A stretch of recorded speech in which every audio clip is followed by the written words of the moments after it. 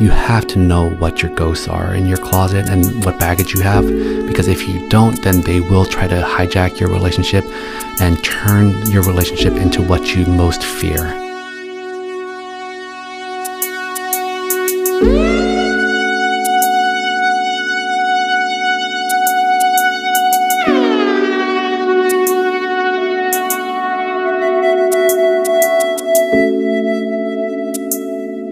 Welcome to Love Link, your guide to love and sex in all forms. We're your hosts, Simone Humphrey and Sina Simon. Our guest today is a clinical psychologist specializing in trauma treatment. He is the director of the Center for Child Trauma and Resilience and assistant clinical professor at Mount Sinai here in New York. Through his attunement and wisdom, he helps people heal interpersonal wounds and build trust and love with other people and themselves. He is here today to talk about what happens in hurt relationships and how he helps couples heal and reconnect. To illuminate the healing process, he'll also walk us through a real session he recorded last week. Welcome, Jacob Ham. Hi, thanks for having me. That was a very gracious introduction. It's so weird to hear me described by other people. So, Jacob, what is a trauma therapist talking about couples? That's an interesting question. The paradigm that I use to understand what trauma does to people isn't just unique to people who've experienced devastating, horrific things. It actually makes sense of the way any of us responds when we feel threatened or stressed out. And I also find that the way to help traumatized people heal is to help them get back into being mindfully present and open to being loved and to loving other people. And so a lot of the work I end up doing is about relationship building to help people overcome trauma, whether it be parent and child or parent and parent or any couples, any dyads actually, or even if it's patient and therapist. So how does couples therapy heal trauma? What happens with trauma is that it's often an interpersonal event that hurts the other person. It's rare that I will get requests for treatment for like car accidents or discrete horrific events. It's more about childhood abuse, neglect, or other forms of interpersonal injury like domestic violence. And what trauma does is that it makes people feel very, very mistrusting of other people and unsafe in the world. And the world is more interpersonal than not. And so people with trauma end up having a lot of difficulty in jobs, in relationships. And so doing couples therapy is actually a way to overcome the impact of trauma on the person's ability to love and be loved. So you said you're thinking about couples, both couples that have been, where one person or both people have been traumatized and maybe meet criteria for PTSD, but also that you're using this trauma paradigm with couples where there isn't a trauma history or trauma background. Can you talk a little bit about how it would apply to a couple where there is no PTSD? Yeah. What I've learned about the way that we all work from doing trauma work is that we have at least two states of mind. And this is found in other models of treatment. But the gist of it is that the more stressed we get, our brains react in a very, very specific way. We become more black and white. We hyper-focus on what is trying to hurt us, and we can only see that. And we also have a bias to interpret ambiguous events as threatening. You know, with children, I always talk about the Hulk as a perfect metaphor for trauma because it really is like you can be the most brilliant scientist, but as soon as you feel threatened, you turn into this incredibly powerful, rageful monster whose only purpose is to protect yourself and your loved ones. And your intelligence totally goes out the window, and your self-awareness goes out the window. And how that's related to neurobiology is that there's like, very generally, there's this limbic area of our brain that's designed to protect us. And then there's this part that's more modern, more advanced, and it's called the prefrontal cortex. But that's the seat of everything that makes us human. It's our ability to reason, to plan, to hold back our impulses. But more important than that for trauma work, it's our ability to be moral, to be attuned to other people, to be emotionally aware, and to act based on what we really love and care about instead of what we're afraid of. So it sounds like when the trauma is being triggered, it almost hijacks the prefrontal cortex. Absolutely. Yeah. The brain is designed where survival is first and foremost. And that part of the brain, the limbic system that protects us, actually gets first dibs on all the information. And so it registers and processes sensory information way before the prefrontal cortex does. And it has the right to immediately trigger a self-protective survival response without ever consulting with the prefrontal cortex. And so this is why people can start to feel anxious and aggressive or scared, and they won't even know why yet, because their brain, the rest of their brain is a meaning-making organ, and it just hasn't made sense of why they're feeling this way, but their bodies are already reacting in a very, very deep way. Can you talk a little bit about the self-protective stance and how that plays out in a relationship? What does that look like? Everyone will recognize it when they see it. It's like, from the outside, if you're not the person who's in an alarm state, then it looks like you're being crazy, that you're misunderstanding what I'm talking about, that you're taking everything I say in the worst way, or like you're being defensive and insecure, something like that. Like that's the common kind of cliche ways that we talk about it. From the inside, it just feels like, I don't know what's going on, but I feel attacked and I'm going to defend myself at all costs. And whatever you say, I can't wait to find a moment when I can argue with you and disagree with you and show you that you're wrong. And the other parts of it is that you feel like, I can't do this conversation anymore. I want to get out of this relationship. Or it says, I hate this person. How could they do this to me? So there's like both a pulling away from people, or there's a move towards in an aggressive way. So when people engage in this self-protective stance, what are they protecting? Oh, that's a really great question. And that's actually a really core part of the work I do. Because the instinct is just that they're protecting their ego or their pride, or they're protecting themselves from being hurt or being hurt again in the same way that they've been hurt their whole lives. But instead of thinking about what you're fighting against, I always try to get my patients to figure out what they're fighting for. Do you have any case that stands out to you? I actually just had a case very, very recently that's incredibly poignant to me, and where they are doing incredible work together. And I think it's a perfect case for LoveLink because it's a new couple, and it's the woman that I just mentioned. And they're doing amazing work to figure out how to like communicate and have intimacy together. And the guy in this case comes with a lot more strength. It's clear that he's been loved in his life. And the woman in this case has been severely traumatized by really profound emotional neglect. She comes from a country that's devastated by war, and it's only like 3 generations out since the war, and I think that has a profound impact on the way people function. And so parents raise their children in a survival way where emotions don't matter. It's all about just like grinding out success, because you need food on the table more than you need like to have a happy day. Like screw play, go work.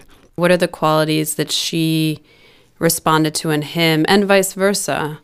The qualities that have kept him in the relationship despite these explosive arguments?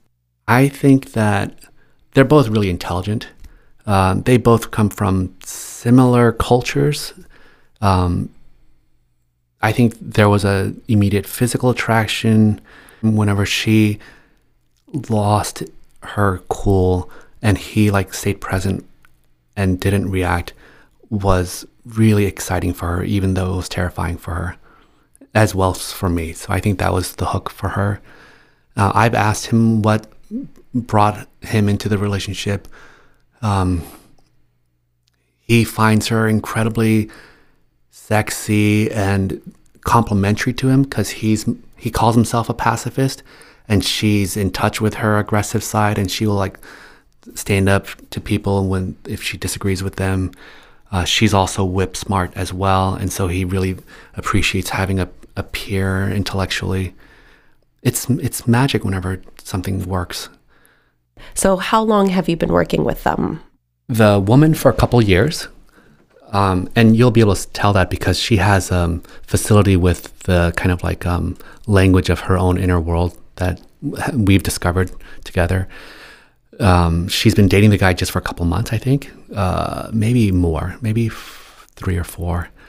And this is another part of the way I work, is that I insist that people do what we do in our relationship in terms of the safety and the expression of needs and wants, to do it in real life with the people that they love and care about.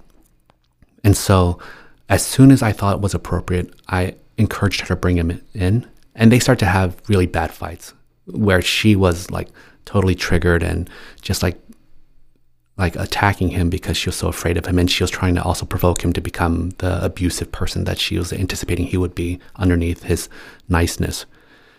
And I didn't want that relationship to be destroyed, so I begged her to bring him in and to have those fights in front of me so I can help her to stay like present, not let her alarms take over, and for her to be able to really speak about the hurt from which the anger was coming from. She brought him in because they had another fight, a silly fight over the weekend. And it's a classic fight that I think that many of us can get into. And the gist of it was just that there was an old iPad, and he's a grown adult, so he's had multiple relationships. And they've had a historic fight about seeing like random things from ex-girlfriends around his apartment. And he's like very, very graciously gotten rid of everything he could from the apartment that's from an ex. And then there was an old iPad that he like started up again for her so that she could use it while he's on the other iPad. And she went to it and she grabbed it and she knew exactly what she was looking for. And she went to his photos and was looking for old photos just to pick a fight. And it did cause another fight. And she's like, here it is again. I can't believe we're doing this again. And he's like totally befuddled, like, I'm trying to get this thing set up for you, and I've done everything you've asked me. And of course, this iPad has pictures because I haven't turned it on for 3 years. So why are you doing this to me? And somehow they get through that. But then the real fight that happened was that a few hours later, she says something like, I don't know if I can do this anymore.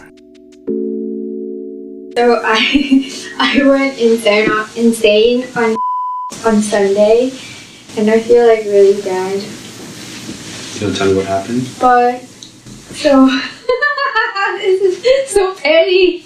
This is so petty. So I was playing with iPad, and then of course like I saw some ex-girlfriend stuff, and I wasn't like insanely like pissed, but it's like the stuff should have been gone.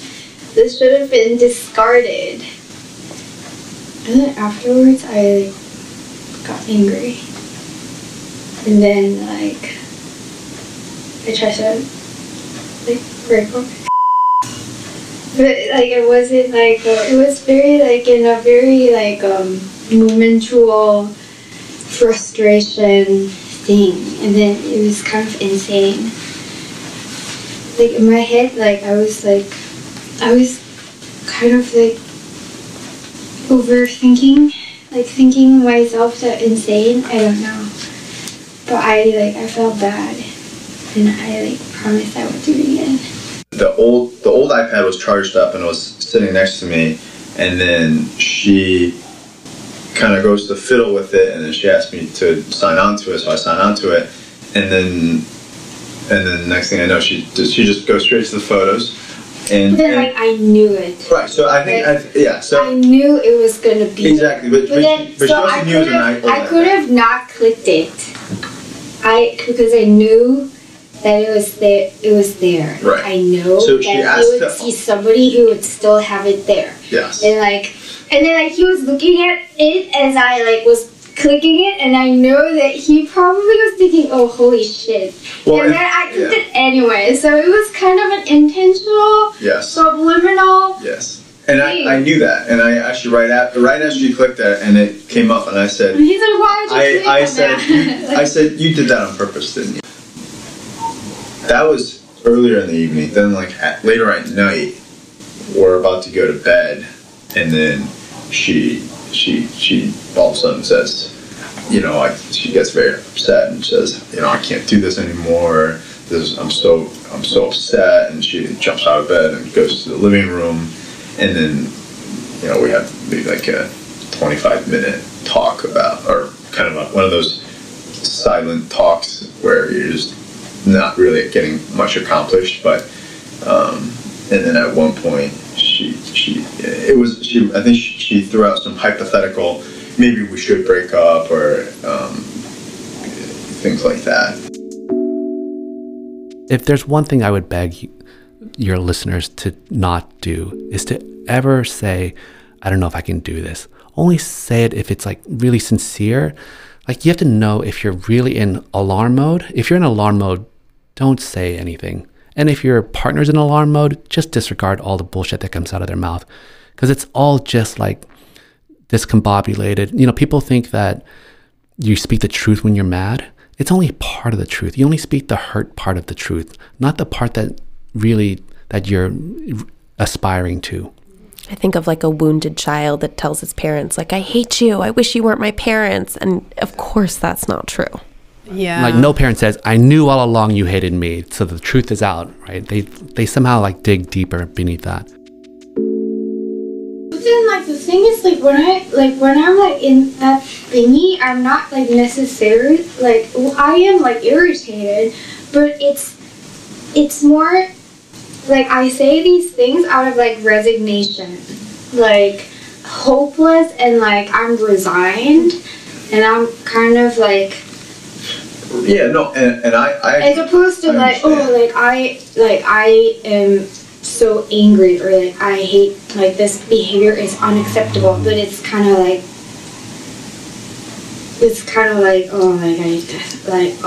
I really like don't have the emotional resilience to like work through this, and it like my head goes like 5 steps ahead. It's like, no reasonable person would see like an old photo and be like, I must step out of this relationship. Like, no sane person does that.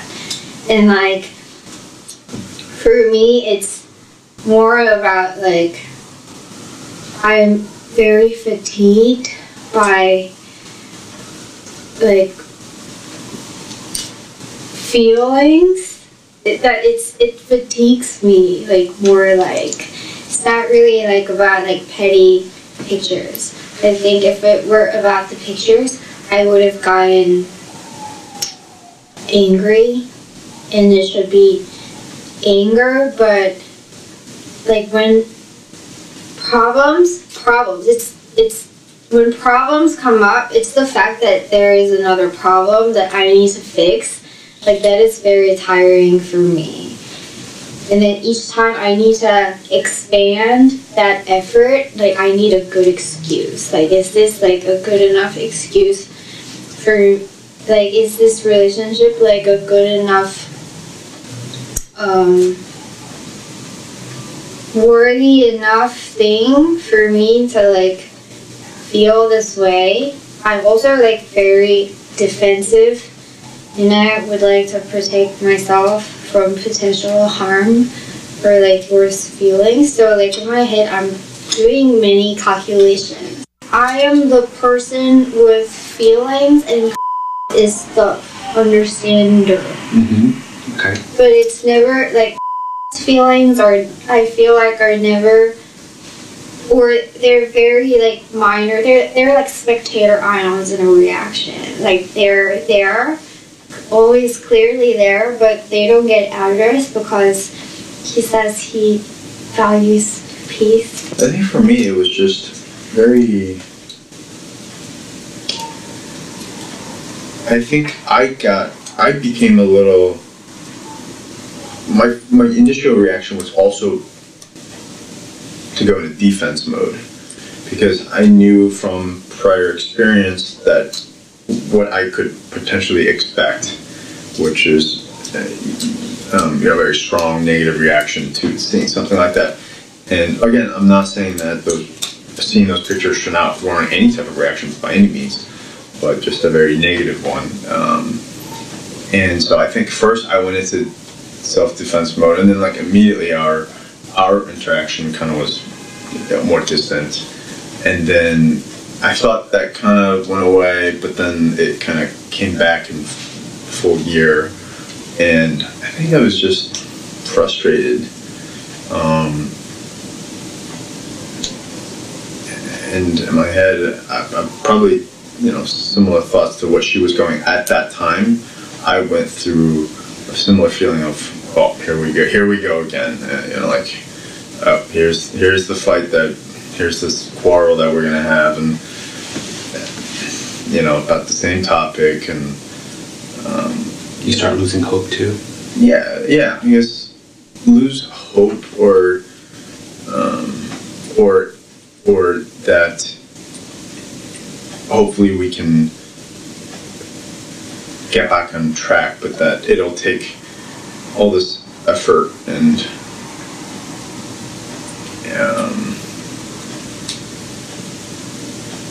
to get back on track. What part made you cry?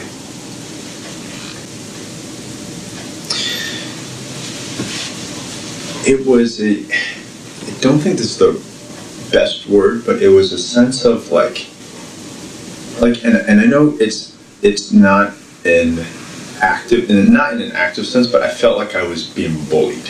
It's this, and I think, to go back to your other word, it's this sense of hope. It's like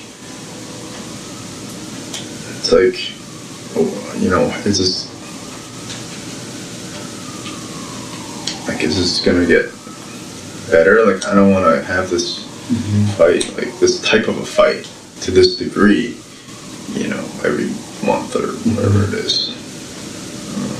It's just, I told her it's very tiring for her and it's very tiring for me. But this is why it works and not works, because, I know a way that can tame my tantrum is to yell at this point. Like, if he yelled and maybe, slapped me, then everything would be, fine. Finally, the Pacific Ocean would be, everything would be, in order. I have, full knowledge that would never, ever, he would yell, he would be you stupid fucking bitch. He's not, but then, I know that kind of, if he, called me a stupid fucking bitch, She would feel good. He would feel okay. That's he would solve what the I problem. Her parents were incredibly neglectful, and her mom has her own pain that locked her from being able to be loving to her children. And I've been seeing this woman for a couple of years now, and the work has really been about both coming to terms with her mother being the way she is, not knowing what to do with the constant yearning for her mother to be loving, and really also trying to get that relationship out from interfering with her romantic relationships and her self-relationship, because it just gets replayed. It's a fractal of her relationship with her mother becomes a fractal of every other relationship she has and her relationship to herself. What do you mean by a fractal? It's this term from chaos theory I think it means self-similarity at every level of measurement. So, there's the primary emotional neglect and abuse that she experienced, but then she internalizes that, and she has that voice in her that is abusive and neglecting of herself. And then whenever she comes across any other relationship, she anticipates that same kind of pain. And she sometimes makes it happen. I think that's another thing that this is a really good warning for couples, that you have to know what your ghosts are in your closet and what baggage you have, because if you don't, then they will try to hijack your relationship and turn your relationship into what you most fear. And how does awareness help kind of contain that or manage that? One, neurobiologically, I think it's purely that it strengthens prefrontal function. Just because I heard this great phrase today. It's the difference from being reflexive to being reflective. And so it's the first step. It's not the only step, because self-awareness if without change is no good. And then you have to make a conscious choice to do something different with your life and know what you're really trying to accomplish in your life. And that's where I think, again, the goal-directed thinking really is important, to really spend a lot of time knowing exactly what you want out of life. And then that becomes like a beacon whenever you're overwhelmed with the cloud of anxiety and fear. I imagine that you also have to do a lot of, in this case, do a lot of work with the partner who isn't coming from a traumatized background to help him understand what's going on in those moments and not engage in replaying the traumatic experience for her. And that's why I think that this is an amazing man, because he came in, like one of the first stories I heard about him was that she had overreacted to something and she didn't know what she was mad about, and she just kept yelling at him for like 15, 20 minutes. And his response was, so let me get this right. And then he tried to summarize everything she had said. And she said, yeah, that's it. And then she felt diffused. And I said, that is a really rare guy. We're going to make sure that this works. Because I know very few people who can stay non-defensive when they're being attacked, because we're all human. And so this is an incredible person. I think that if it were any other person, then I would have to educate them about the fact that they have their own alarms and their own need for self-protection, and they're going to have their own hulks that will be triggered, and then we have to like figure out what we're going to do when that happens. When I do therapy, I get permission to be interruptive and rude and like call timeouts and like stop people from doing things whenever I can tell that their hulks are about to start battling and it's just going to lead to a destructive spiral. So oftentimes we kind of are drawn to what's familiar, especially I think from people who have trauma in their background. They end up gravitating towards people that replay that. So it sounds like this woman actually chose someone that broke that cycle, and he wasn't from a background that necessarily was replaying some of the patterns of her past. Choice is a very strong word. Forced to by me, yes. Begrudgingly forced to. She knows that it's the right thing, but everything in her body is telling her, no, this is too risky. I'm really going to get hurt. If I really fall in love with him, then it'll be the first time I'm going to be really hurt. And her pattern is like have guys that she keeps at a distance, and she feels like she's in control and she can leave them whenever. It's constantly like celebrating her courage to stay in the relationship week after week, despite how much work it is for her. I'm not insecure, but I am scared. What are you scared about? I'm scared about I feel like being very close to somebody and opening up is essentially giving the person power to hurt my feelings. So each and every time I am scared. Right. Because I feel like the power is, and I feel like that's a very dangerous move. Mm-hmm. To give somebody the power to have control in how I feel. Right. So I think the issue is that from our talks in the past, in this room, that you've perhaps let people in the past and they've disappointed you and they've hurt you, and so you've been mentally trained to be more protective and be more be in more self-defense mode, and to be much more wary and to not let people in as easily. And the moment that you do let them in a little bit, you kind of start like shriveling up a little bit, and or becoming more easily in self-defense mode if some issue arises because you've been hurt in the past. No, I think it's just new. It's just new. Like with it's just new. Like when I interact with like rid of people, I know exactly, like I feel like I have the power. It's very like messed up because like shouldn't people feel like they have more power when they're in like a happy relationship? Like I feel like that's what people should feel. But like I feel more power when I have like a what people would consider less than ideal, because I feel like there is nothing, like I feel like invincible when it's like when I interact with like random guys, because random guys will never hurt my feelings.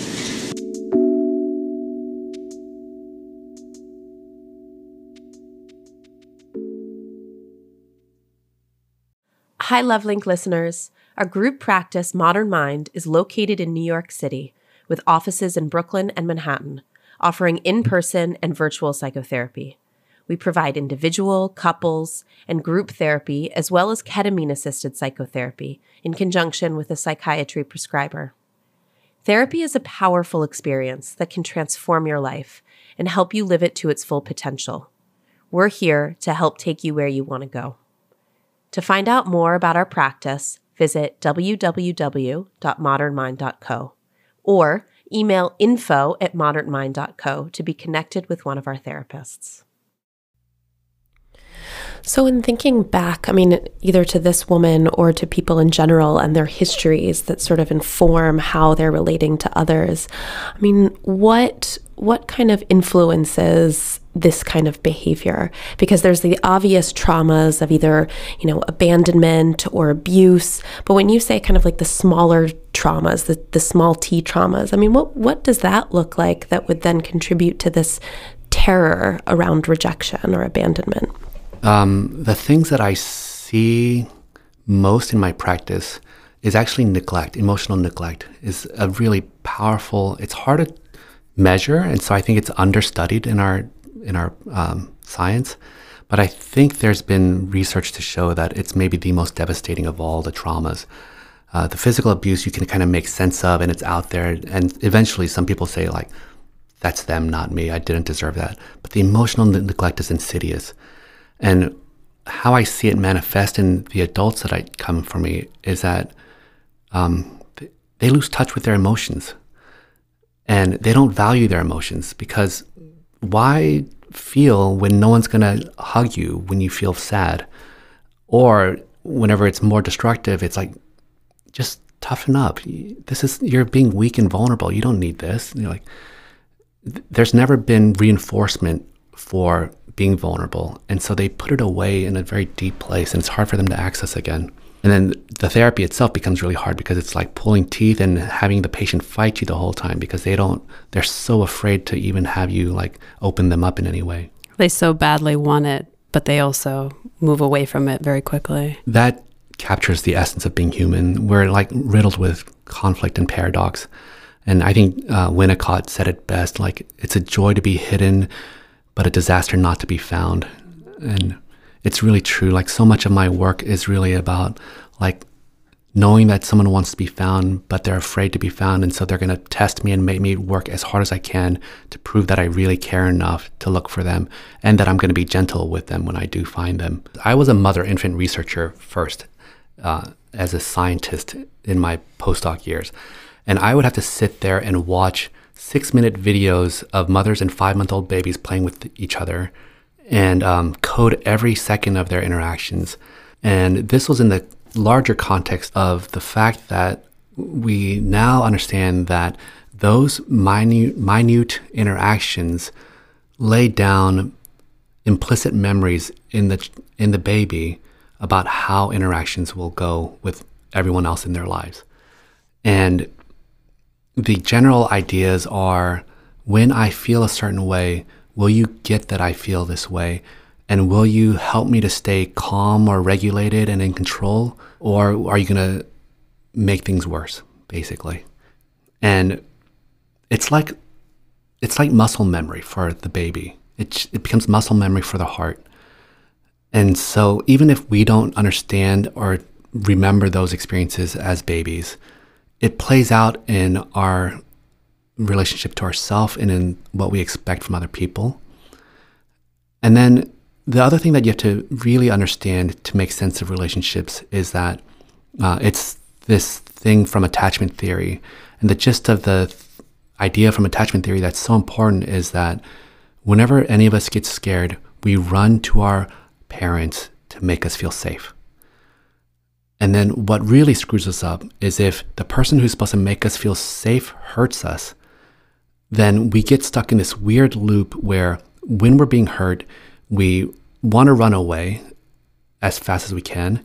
But then as we get more and more scared, there's a need and an urge to go back to the person who's supposed to make us feel safe. And so we're stuck in this loop.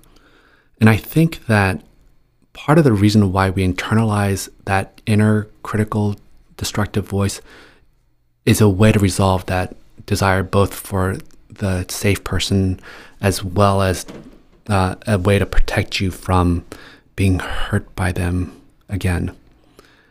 Like the way I've talked about it with this other man who's been severely abused, and he's incredibly self-critical, was that he learned very early on that the way to protect himself from getting really beaten in the real world was to beat himself up first, to make sure that he doesn't like make a mistake that would like cause a real beating. But it's also, I think, a way for him to psychologically say, see, mommy, I love you. You're right. I'm bad. Let's team up against me. I'm the one who deserves this. You're still perfect. Please stay with me. Like, accept me still. Yeah, I get goosebumps even just saying that because it's such a painful experience to both want love and to be hurt, and then to feel like so bad about yourself, like you deserve to be hurt. I think that's the thing that hurts the most when I see that as a therapist, to see people who like think that they deserve to be hurt. And with this couple that we've listened to, I mean, it seems very clear that when she gets triggered, seeing these old photos and there's some sort of threat to their relationship, she gets really angry. She threatens the relationship. And then when he pulls away, she panics even more. So the story is actually deeper. The photos weren't a trigger at all. The truth is that she's been struggling the entire time. He is happy in their relationship. Every day he comes home and he's just happy that she's there. Every day she comes home, she's like, how much longer can I pretend like I'm okay? That I'm not scared out of my mind that this is going to end. And so I think that struggle becomes so exhausting for her. She almost wants the fight just to relieve her of having to be good and like to make this work. It's about familiarity again. Like, had he yelled or worse, I would know what to do, or like that would just feel comfortable.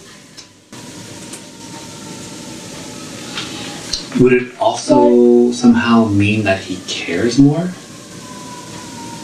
No, but then it would just mean that it would give me a reason to not work. Oh. And your fears would come true. It gives me a reason to give up and leave. Oh. And then do the same thing. And that's which is actually quite nice. Right. Surprisingly. Yeah. Then I can be like, okay, like finally, like this is the cue. It would be the cue. I knew you were like this. You're an asshole. Now I'm leaving. Right, but then like he's not like that. Like for sure, that's not his character.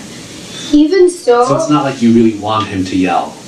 It's a trap for both of you. It's a trap that I set up for myself. Like any of this is not against. Like, exactly. So hearing that makes me again, I'm glad that we're talking about it, because clearly like you were thinking that, and I at that moment I didn't think it fully through, but I wouldn't do that, but two, like I kind of knew that was what was going on, but now that we're talking about it, like it's just very upsetting. Because the issue is like, if that's, like... I don't like that. I know. I see, that's what I meant. Like, you don't actually like it, but you want to go back to this, like, this comfortable spot, but it's actually not comfortable at all. It's terrible. But the problem is, like, if that's your base case thinking, and that's the, like, if you keep testing me, like, that's terrible, because there's gonna be, like, and you know, for lack of a better word, like, if you set these traps, right, and like you do these things, like, it really wears me down, and like, I get fed up with it, and that's why, you know, on Christmas time, like, you know, that's what happens, right? Like, no, like, I'm telling you, because, like, I'm hearing this, I'm, like, really upset about it. Now you're here. Yeah. Good. Typically, I would like the fact that you're trying to understand her, but I think it's a trap away from... It is a trap. It's how horrible it is that it happened, and that it was upsetting for you, and that you're getting tired of it. And then you have a legitimate reason to be tired of it. And then you're not going to put up with it forever.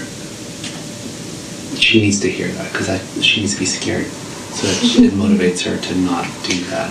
She has to see that there's consequences. It's threatening your relationship. Okay. Do you feel motivated? Yeah. Now you're scared, like as if you got punched and slapped. Is that how you feel? I mean, I don't want her to feel that way either. But I just feel like when he says this, it's like he's trying to, like, he wants the same things as I do. Exactly. But exactly. Like, yeah. So when she says, are you upset? Do you want to hit me or something? I think if you went to here, that's what she really wants. Sorry, if I went to here? Here being like saying, I'm fed up with this. I'm really frustrated. I'm angry. I feel like giving up too. I'm really mad that this happened. Then it frightens me in a different way. In an appropriate way. It frightens me. Weird. It makes sense. Yeah, I think it's just also very hard to communicate feelings on the spot. Absolutely. When it happens. Absolutely. Like, that's exactly what I was feeling, but despite how great or not great of a communicator I may be, but at the moment it's just very hard. It's very hard to say. I think it's impossible. From my own life experience, I know that I can be overwhelmed by emotion as well, and it's really whether or not a couple can like go back to that conversation when they're calm and like keep digging for what was really going on. Like the way that you guys just did it, that's really the only thing that you have any control over. When you're in a fight, kick and scream and yell and tantrum all you want, because emotions have all taken over. And come back and do it again the right way. Something I really liked about this session was towards the end, where you got her to get in touch with what was at stake in the relationship, because that really seemed to provoke something within her. Yeah. But before that, the way we got there was really related to what we're just talking about. The way we got there was that I got the guy to finally say, I'm getting tired of this, right? And then there was a part where I think I say something like, now you're here. This is what I was waiting for. I didn't know what I was looking for, but now, because when he said it, he's red-faced and tearful, and you can see such waves of emotion going over his face, and he's trying to just say the right thing, but you can read the turmoil that's happening. And so when he finally said, this is too much, or I can't take much more than this, then she freaked out. And I was so happy that she was freaking out, because she needs to, part of what trauma does is that it makes you put walls up, and it makes you objectify the other person as a not person. And so to see his pure subjectivity as another person in this relationship that can be hurt and has needs too, it's both terrifying, but it's the thing that gets her to come out of her trauma rehearsed shell and be like, oh my God, I'm doing this to you and I love you and I care about you, so I don't want to do that. And so she said, I'm sorry, I'm going to try. But she's also scared and she feels like there's a risk that she's going to become triggered and traumatized by it too. And I was like tracking that really carefully because she was laughing and looking really nervous and uncomfortable. She got out of her self-protective stance in that moment. Yeah. And I was watching. That was a really crucial moment, whether it was going to trigger her into another defensive attack or a withdrawal, or whether she's going to be able to stay present in her guilt and pain over what she's doing and use that to help advance their relationship. We as a society shun negative emotion, but her guilt is what's going to drive her to do better. So she has to listen to it and understand the message of her guilt. And what if it does end? How will you help her through that? I have had this happen with her many times. It's like, okay, let's celebrate the progress we made. She tried. She was incredibly vulnerable in some moments. She was incredibly good at saying what she needed from him in some moments. And she needs to really try to catalog the good parts that she can be proud of, and to call on that the next time she has this chance and say, there are times whenever I can actually be a loving person and accept love from other people. And that she could share with him that she was scared, which I thought was incredibly vulnerable and yes, brave. Exactly. I think that's the key to doing therapy, is getting people to be comfortable in vulnerability and pain and loss. And I feel like it's very Buddhist, in a way that was the other thing I was going to say to your question about what if it doesn't work. This reminds me of this, one of the most profound moments of my life was when I was in a religious studies class in college, taught by a 70-year-old guy who used to be a Jesuit, who left Catholicism because he fell in love with a nun, and they ran away together. And he was teaching all these classes in religious studies, which were just about just anger, love, and all these big concepts. And I asked him this question. I don't remember what the question was, but I remember word for word he said, I think that the goal of life is to learn to love absolutely, while always knowing that the other person is going to leave you, whether it be through death or divorce or whatever it is. It's to know that loss is an inevitable part of loving, and it's such a painful thing. It's pretty powerful. It is powerful.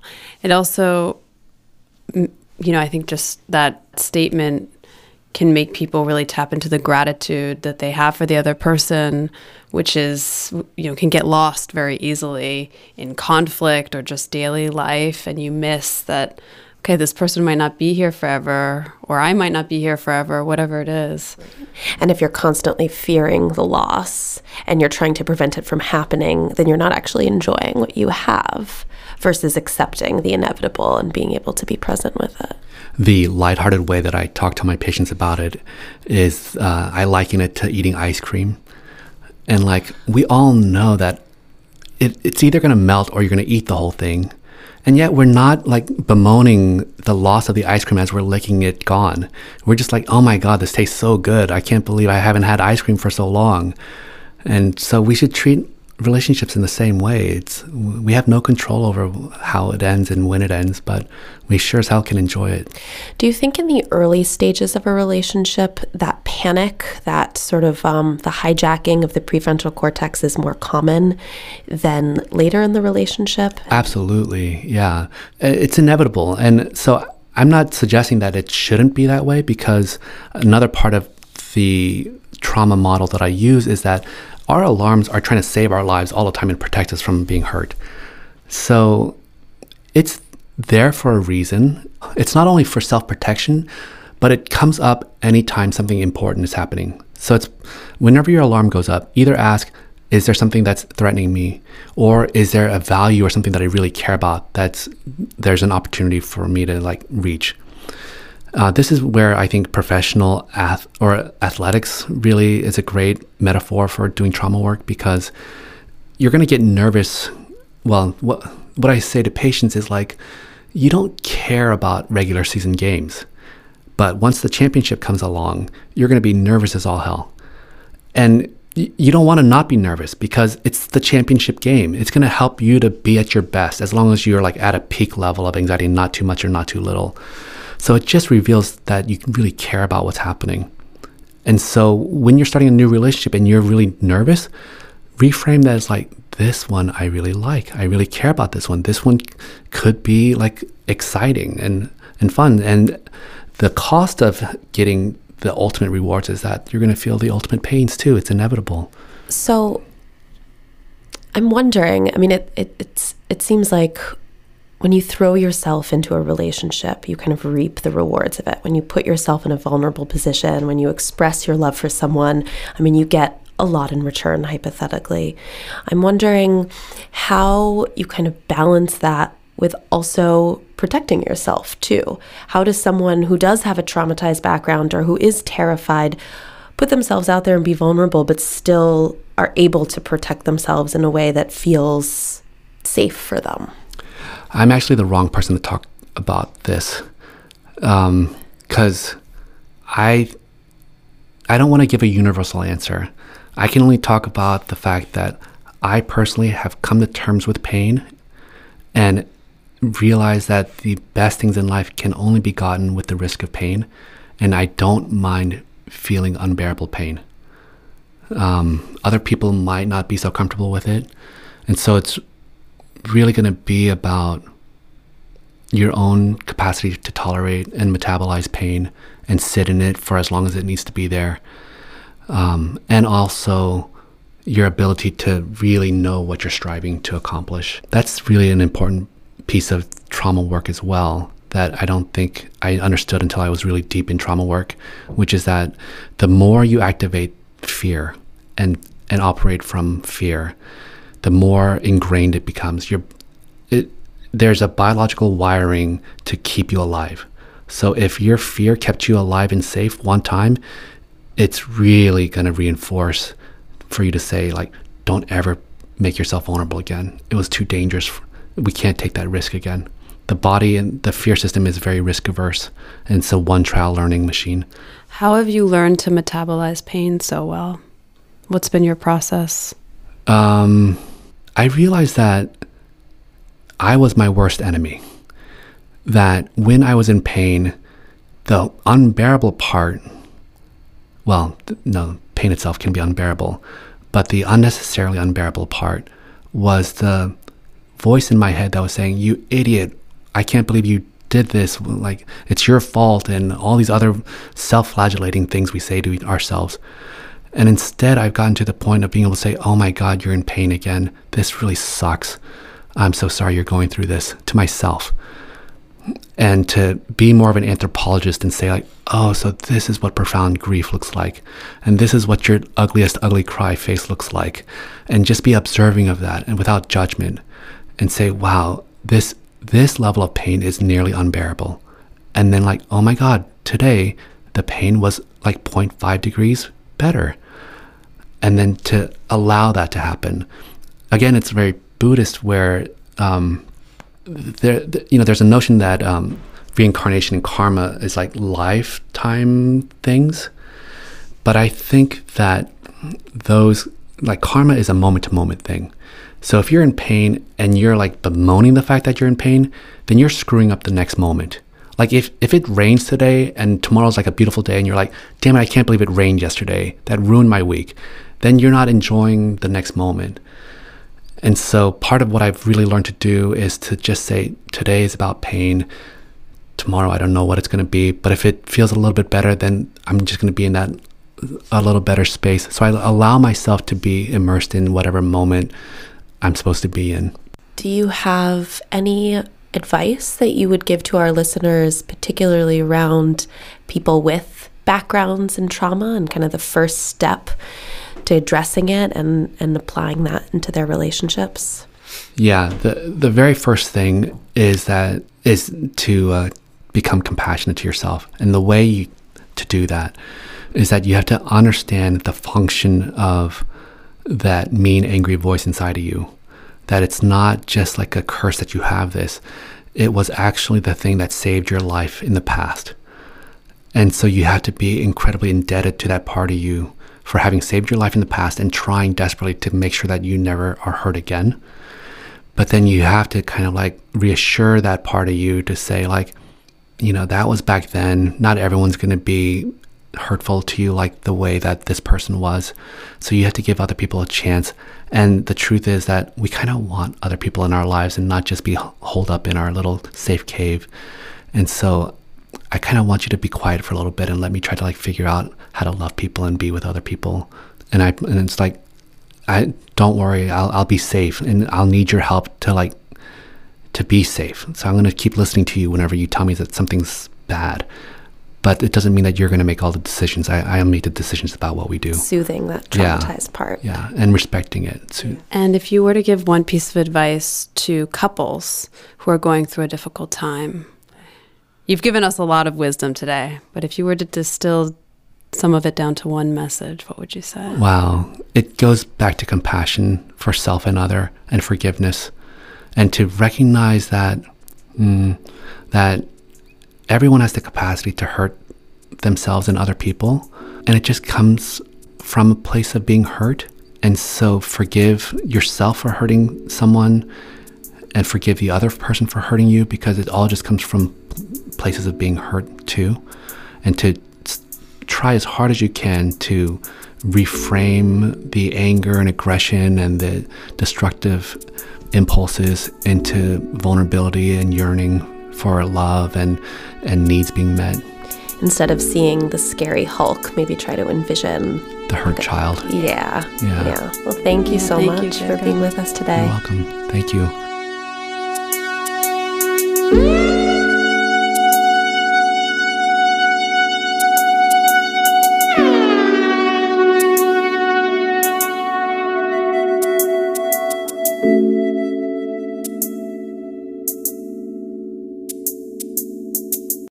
Thanks so much for listening. We hope you enjoyed the episode. To stay in touch with us, sign up for our quarterly newsletter at lovelink.co, where we share our favorite articles and resources about love, sex, and relationships.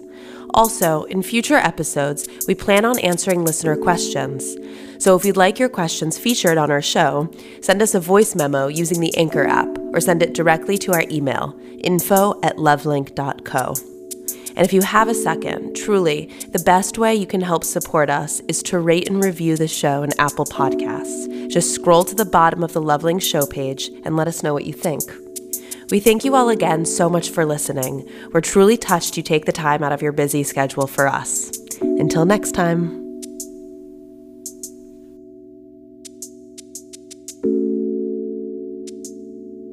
Mm-hmm.